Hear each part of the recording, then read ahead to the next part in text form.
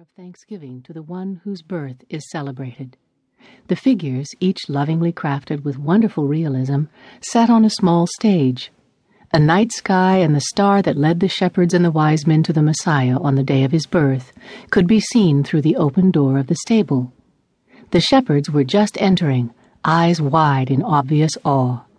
Various kinds of livestock stood in the stalls or lay on the edges of the scene, and in the center was the Holy Family. Looking at the manger scene, the pastor could almost feel the reverence of that long-ago night. Slowly, a puzzled frown crept across his brow. Then his choked gasp rustled through the empty church. The manger was empty. The small figure representing the infant Savior was gone. Hurriedly and with growing agitation, the pastor began to search the church again. Starting by the manger, he peered back through the aisles, nearly crawling on his hands and knees to see all the way under each seat. But there was nothing. Next, he called the custodian, thinking he may have seen the figure of the infant Jesus. Then he called the assistant pastor and all the elders, but no one had any explanation. In the end, each shaking his head sorrowfully, they accepted the truth they had all been trying to avoid. The figure could not have been mislaid or lost. It must have been stolen. With solemnity befitting the occasion, the pastor reported the theft to the congregation that assembled not long after. His voice trembled as he told them what he'd found earlier that morning. For a person to steal the very symbol of their reason for celebrating, he said, their very reason for hope, well, he just did not understand. His gaze swept over the faces in the early morning congregation, disappointed to think someone in his own congregation might do such a thing. The figure of the Christ child, he said, must be returned before this Christmas day is over. No one will ask any questions, but it must be brought back immediately. Then he slipped from the pulpit, and the choir closed the service with a Christmas hymn, "O come, let us adore him." The manger remained empty throughout the day. Toward the end of the afternoon, discouraged and heavy-hearted, the pastor took a walk through the wintry streets of the neighborhood. Ahead of him, he saw one of the youngest members of his flock, a 6-year-old named Tommy.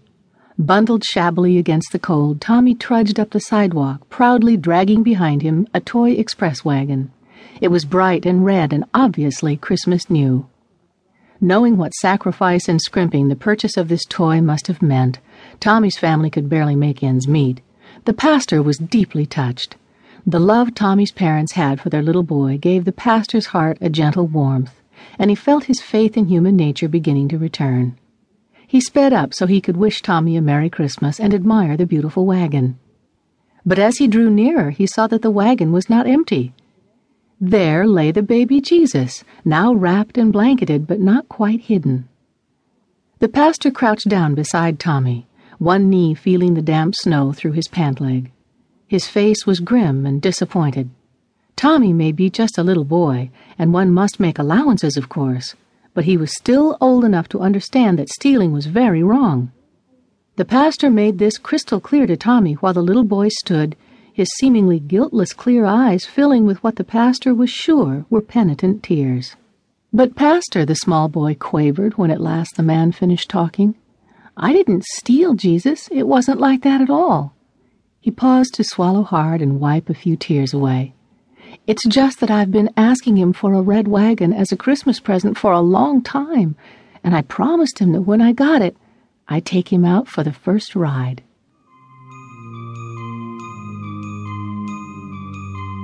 Trouble at the Inn by Dina Donahue. From Guidepost magazine. Wally was 9 that year and in the 2nd grade, though he should have been in the 4th. Most people in town knew that he had difficulty in keeping up. He was big and clumsy, slow in movement and mind. Still, Wally was well liked by the other children in his class, all of whom were smaller than he, though the boys had trouble hiding their irritation when Wally would ask to play ball with them, or play any game for that matter in which winning was most important. Most often they would find a way to keep him out, but Wally would hang around anyway, not sulking, just hoping. He was always a helpful boy, a willing and smiling one, and the natural protector, paradoxically, of the underdog. Sometimes, if the older boys chased the younger ones away, it would always be Wally who'd say,